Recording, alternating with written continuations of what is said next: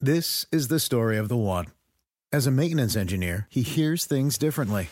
To the untrained ear, everything on his shop floor might sound fine, but he can hear gears grinding or a belt slipping. So he steps in to fix the problem at hand before it gets out of hand. And he knows Grainger's got the right product he needs to get the job done, which is music to his ears. Call, click Grainger.com, or just stop by. Grainger, for the ones who get it done. What's up, you guys? Welcome to the August 2nd edition of the Roto-World Fantasy Basketball Podcast. I'm Mike Gallagher. Getting ready to talk a little mock draft stuff. Jonas and I did a little two-man alternate thing. Check that out on rotoworld.com. I mistakenly put Rudy Gay on there twice. Apparently we had a typo in inputting the data, so I don't even know who it was. But anyways, my bad about that. But definitely check it out. Kind of cool. Very off the top of our heads kind of a thing. A lot of rolls of the dice and guys we want to plant our flag on and so on. Jamal Murray for the win. So we'll talk about a little bit about that tied into what I've been doing over the weekend. I did probably about, call it 12 mocks with some of you guys. Yeah, it was cool. So if you're listening, you mocked with me. Appreciate that. We'll be doing more. Maybe even tonight, Wednesday night, may do some then. Probably do some more during the day. For you East Coast people, sorry, I kind of just... I'm out on the West Coast, so I usually do them pretty late. So we'll try to mix in some earlier ones. Hit me up if you're interested, and I'll try to drop you a line at Mike S. Gallagher. But yeah, so kind of the ESPN draft room's open. So if you want to do some mocks, hop in there. Probably have to bring some people in there because it's going to be tough to have a full room for people that actually care. Yeah, just like I said, it's going to be tough. You got to make sure that you're not going in there just with all random people. I mean, a little bit of both is okay. Okay, so yeah, I just want to talk a little bit about ESPN. They're not quite ready yet. I know a lot of their guys are super cool. Tom Carpenter, McCormick, pull up Jimbo, as he likes to be known now, and plenty of others. So yeah, but they're probably a little tied up with football. I know a lot of their guys, they're asked to multitask and stuff, so they'll probably be turning the corner, and this is what they usually do. They usually wait, until football rolls out, until they really start tweaking stuff. So I don't mean to bash anybody, but it's pretty solid. Like up top, their rankings look really good, except for a couple guys I disagree with. So we'll go through that. But yeah, I just want to talk about who I've been targeting and all that good stuff. So they have, and they're 8 cats, so keep that in mind. So Westbrook and Harden probably should be 1 and 2. I still think I like Cat at number 1, just because, and we've seen this in the mocks, and the more I do it, the more it looks true. It's tough. If you don't get a big man in your first, second, or even third, or even 2 of your top 4, if you're not big up top, you're going to be fishing, and you're going to have to reach later. So, yeah, just keep that in mind, and that's another reason why I like Cat so much. Never mind the durability, and I'm not worried about Jimmy Butler affecting him at all because he's so dominant across 8 categories, and 9 really if you're going to tie in the turnovers. He's not too bad there. So for a guy that's going to go among the top 5-6 picks, he's going to be pretty much the best guy for turnovers. Kawhi's also in that conversation. But yeah, I mean, you really can't go wrong with 8 cat. Giannis, you could take 1. Obviously Harden, Westbrook, however you want to build your team. So not too much differences there. I never draft LeBron, and I love LeBron. I think LeBron's the best passer of all time. I think all sorts of stuff. But, I can't take him in the first round. There's just too much talent that I like. To be number 9, there's so many guys. I'd rather have Gobert, Jokic, CP3, Jimmy Butler, and we could even go a little bit deeper, maybe even say Miles Turner, who I think is probably of the top 25 players ESPN has in there, or even top. He's 32nd. That shouldn't be even an 8 cat. I don't know how you put him past 25 or even 20. I love Miles Turner. His turnovers are going to go up this year, anyways, with more ball handling responsibility. He's going to be really, really active. I think he's probably the only main miss where I'm like, whoa. So besides him, but let's see, other guys I thought that were a little low. There weren't too many though. I mean, other than that, I thought Draymond was a shade low at 25, but 8 cat you kind of get that there. I think and also point guards get a bump. So Kyle Lowry 28 is pretty conservative. He's a guy that I usually wind up getting quite a bit. Pretty much my main drafts have been, if I pick early, I usually wind up getting Cat or Giannis, and then on the way back, I usually get Miles Turner, and then on the way out, I'm pretty much looking at Bradley Beal, Lowry, and those guys. So, yeah, and picking on the back end, usually wind up with Gobert as one of them, and then a point guard, CP3, Wall, whatever. I don't think that Curry's actually ranked 8th, which is just insane. It just shows to show you, like, I've been doing some football mocks. Shout out to Roto-World Draft Guide. Definitely cop that. I did 3 mocks with the football guys. I don't know if you guys know, but I'm pretty big into football. And, like, picking first and second in football is everything. If you get Le'Veon or David Effin Johnson, you're ahead of the game. I mean, it's nice to get Antonio Brown as well. I mean, if you pick third, just take him. Fourth, you're looking at Julio. You know, your picks are kind of made for you, and there's not as much strategy, right? You know, there's no RB and all that stuff. But generally, especially PPR, you really want to make sure you have a top-heavy lineup, especially with those positions. That's why quarterbacks slide in a lot of expert-ish kind of leagues. Even though quarterbacks score more. We all know the late round quarterback strategy. But yeah, anyways, so back on track. The point I was making is it doesn't really matter too much where you pick. I always prefer to pick early, but especially in 8-cat, if you pick top 5, you're going to get somebody really good. So yeah, definitely a guy. You can go any which way. You could take Kawhi at 3, and what are you going to say? Oh yeah, I don't like Kawhi. What, you saw Kawhi in the playoffs, right? So, yeah, again, you can make a case, like I said, for anyone that high. Other second-round guys I think that looked nice. I thought that Isaiah was a little high. I'm not ready to take Isaiah at 17 where ESPN has him. And I've said this before. I'm kind of off on Celtics. Just, there's too loaded. We saw this with Golden State, but Golden State's brand of basketball is not the same as the Celtics. They're just so three-point dependent. Pace is elite. They just get so many easy shots. Basically, all their players are dominant from field goal percentage. You know, maybe without Clay and those guys, but Durant was insane from the field. Curry's been usually good, especially 2 years ago when he won MVP. So, but yeah, I don't think I'm drafting any Celtics unless someone slides, which probably won't happen.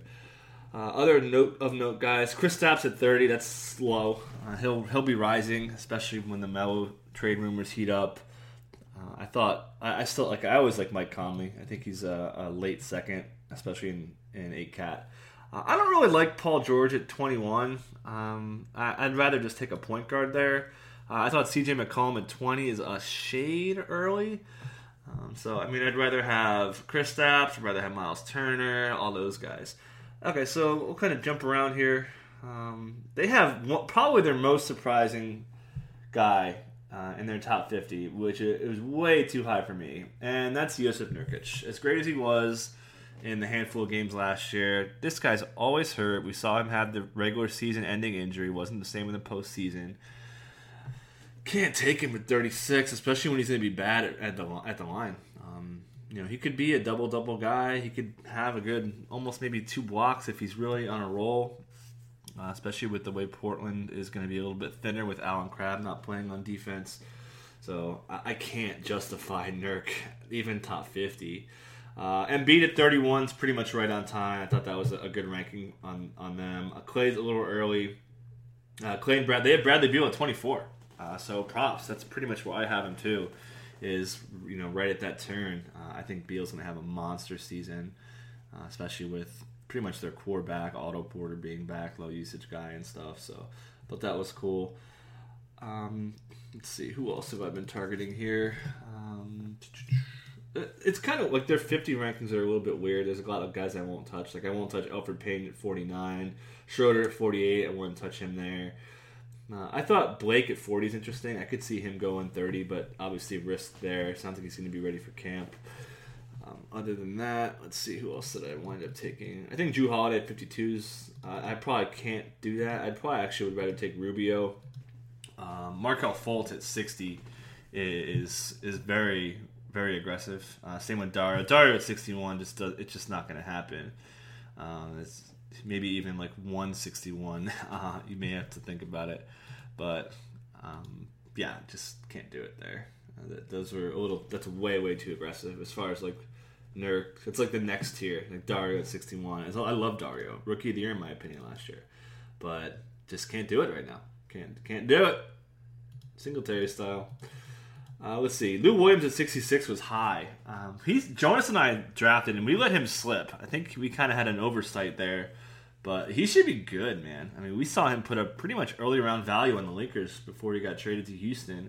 And he did have those couple big games. 10 threes in a game once. So he was fine. Jabari at 69. You just can't take Jabari at 69. As nice as that would be. He's going to be out for pretty much the whole season. He won't be really rolling until the playoffs if he's going to come back. He's quote-unquote ahead of schedule. We all know what that means. Zach LaVine, same thing, 67. Can't take him there. The Bulls are going to be bad. They're going to be careful. He's another guy who's way ahead of schedule, apparently. But he won't be there when the season starts, according to, I think, Casey Johnson of the Chicago Tribune, who's probably like my number one go-to beat reporter. Also want to shout out Chris Vivlamore for the Hawks. If you guys read his stuff, he's awesome. But he's not doing it anymore. He's going to be an editor, so we will definitely miss his coverage. So yeah, I love giving the beat writers shout outs, man. I can't do my job without them, basically. So they're the best.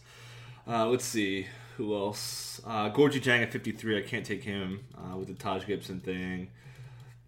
Carmelo at 44 is pretty much spot on. I think he'll probably be falling a lot. People are probably more concerned about him being impacted negatively. That's okay. Like we said, volume isn't necessarily king, especially in 9-cat. If he can make more threes, hand out more assists, and a better offense overall, you're going to like what you get out of Melo. Especially if he's on another team, he won't be a shutdown risk. So that's good. I mean, if he goes to Houston, he's probably going to be a late fourth. So that's right on time. Let's see. Other than that, I mean, okay. So I guess Marquise Chris, I thought at 679 is way too late. I have probably about 20 spots, maybe even 30 spots higher. I think he's going to be an awesome player. We've seen what the Suns are going to do with resting their guys. So I'm all about Marquise Chris. And then there's the two guys that are just way too low, and that's my two boys. Jamal Murray's at 147. That's just not going to happen. I have him pretty much 47. So I really like McConnell, and then our boy DSJ. He's also really far down there. Where is he again? He's at 129. Again, that's pretty much 80 spots too low.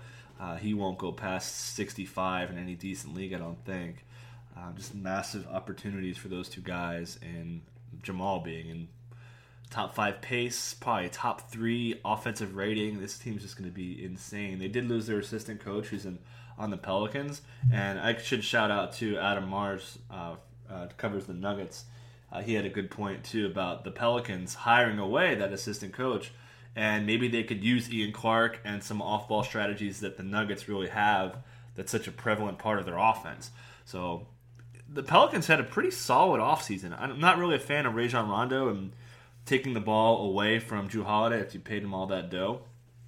But we're used to them seeing them overpay for guys. Ajinça, Omer, all these guys are just way overpaid, and they haven't really had a good signing in a while. I mean, as much as I like Quincy Pondexter, so he can't stay on the court. Someone to watch, by the way, especially with the new offense they're going to run. But yeah. So I mean, those two guys are just way too low.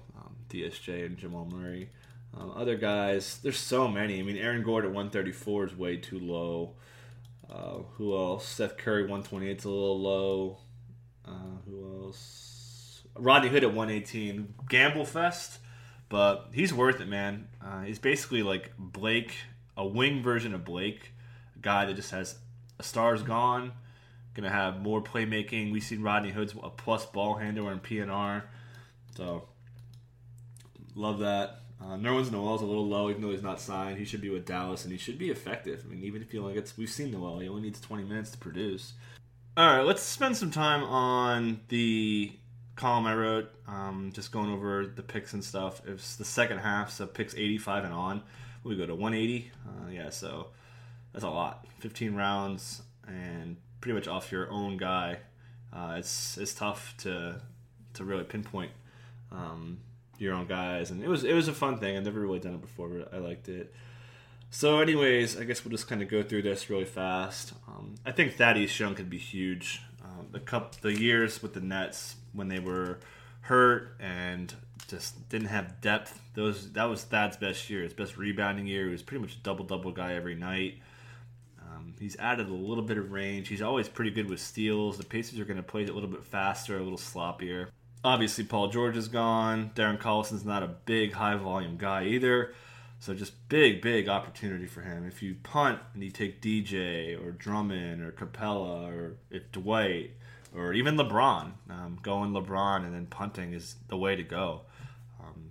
I think if you draft LeBron, that's the way to go, especially in head-to-head, and especially if it's in a competitive league where people don't like to punt. I've seen so many teams stack up beautifully. The old Hinkie, zig when everyone else zags, right? So if that's the case, you could probably take Thad in like the 5th or 6th, depending on how you feel. If you feel like you could get him later, sure, wait.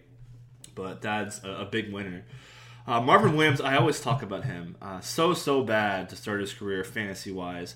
Was really bad to start the year, too. He was cut in a lot of leagues, and he was just insane. The injuries helped him. Zeller, among other guys. Kaminsky, I heard a little bit. All their front court injuries. And same with MKG. He's another guy who slid. And we've seen MKG. He's known as a great defender, but fantasy-wise, he never really put up defensive stats until last year. So I don't think he's going to be a threat with Malik Monk or Batum sliding over and all that. So he should be all set, man. And I got him at 111, and we probably slept on him. So I thought that was a really good pickup. Other of note guys, like I said, Rodney Hood at 89. You could probably go earlier. It's just the risk factor. I always say once you get in the second half of your draft, risk. Take the ceiling guys over the high floor guys. Although both Jonas and I have a similar mentality on that, so you can't go over a guy has a 1% chance to break out, versus a guy who has like a 50% chance to be top 100. You probably got to take that top 100 guy. It's all about team fit. Like if you roll the dice 10 times in a row, then be safe a couple picks, mitigate your risk a little bit. Jonas took Marcus Smart at 92. Thought that was interesting. I don't know. I think you can get him later. He wasn't on my radar, and he even said I was going to be surprised. He stole Darren Collison at 94. Thought that was a really good value pick. Again, value to be had all up and down the Pacers. I'll be drafting pretty much any of those three Pacers right there. Even Bohan, I drafted him in this thing. Pat Beverly, basically Darren Collison West. Just opportunity, new team. Should get a pretty good amount of assists with Blake and DJ and all those guys. Evan Fournier is Mr. High Floor. He's just fine. Let's see, who else? Moving down. I took Boban at 98. Him and Rashawn Holmes are kind of similar. Obviously, the upside's a little higher with Holmes, which is why he went a little bit higher. 76, I think, in the first half, was it? He went, 76. Perfect, 76ers. So... but yeah, Boban, we saw him last season in the last week and a half where he just went off. He made your DFS nut like in 10 minutes. He's just so good, and he's so fun to watch, right? Steve loves the fun to watch and fun to own.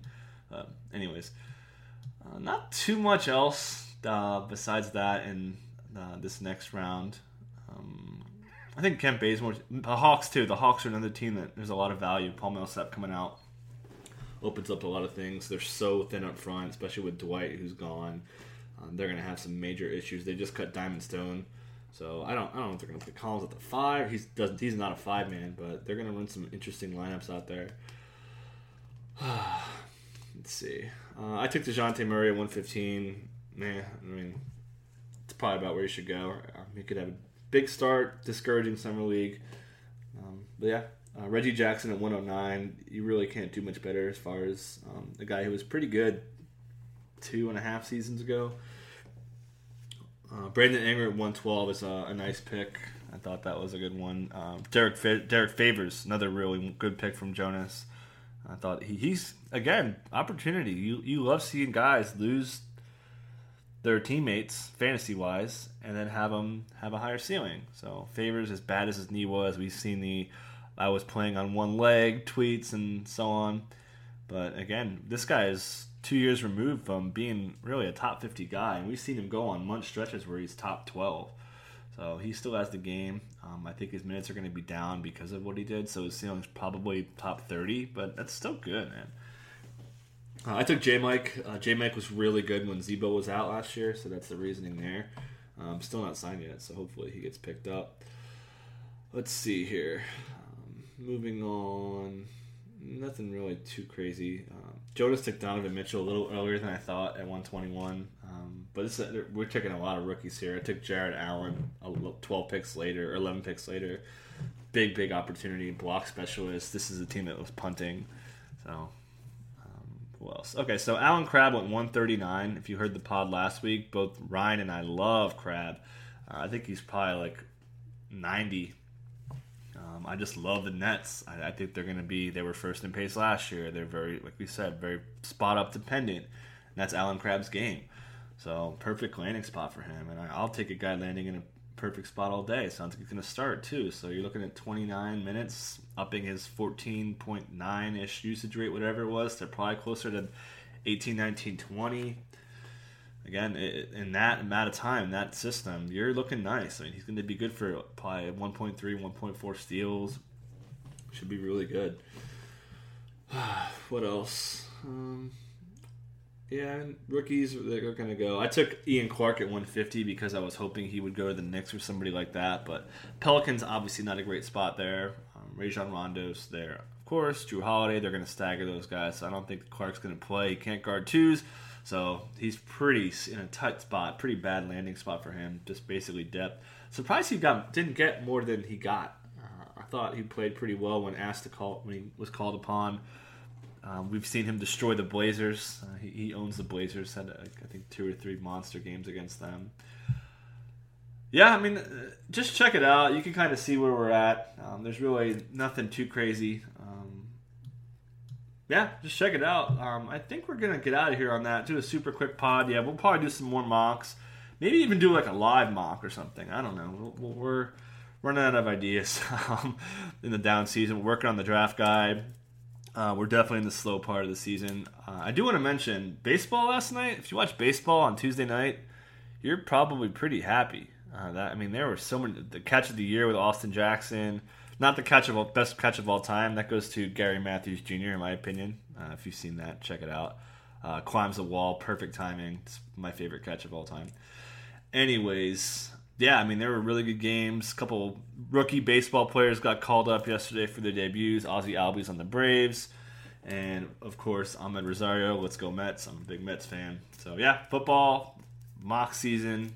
I'm ready to go. Apparently, Ty Montgomery, Jamison Crowder, and who else is getting love? Mike Gillislee. These guys are going higher than I thought in drafts. Tyreek Hill. I have Tyreek Hill in every mock I've ever done. Love that guy, as bad as Alex Smith is. So, yeah, we've got plenty going on. Again, I have to shout out the Roto-World Draft Guide for football. There's probably like 7 or 8 mocks in there. We're going to have probably about the same for our basketball draft. They have breaking down the rankings. A lot of great stuff. And then Evan Silva's fantasy previews for all 32 teams. Like, if you haven't been paying attention to football, if you're a basketball guy, baseball guy, or you just don't pay attention because of life, check it out. It'll catch you up real fast. You'll be ready to go. So yeah, it's worth it, man. If you're gonna spend $200-$300 on your fantasy leagues or whatever you do, or even if you don't, even if you just like to win, it's a worthy investment.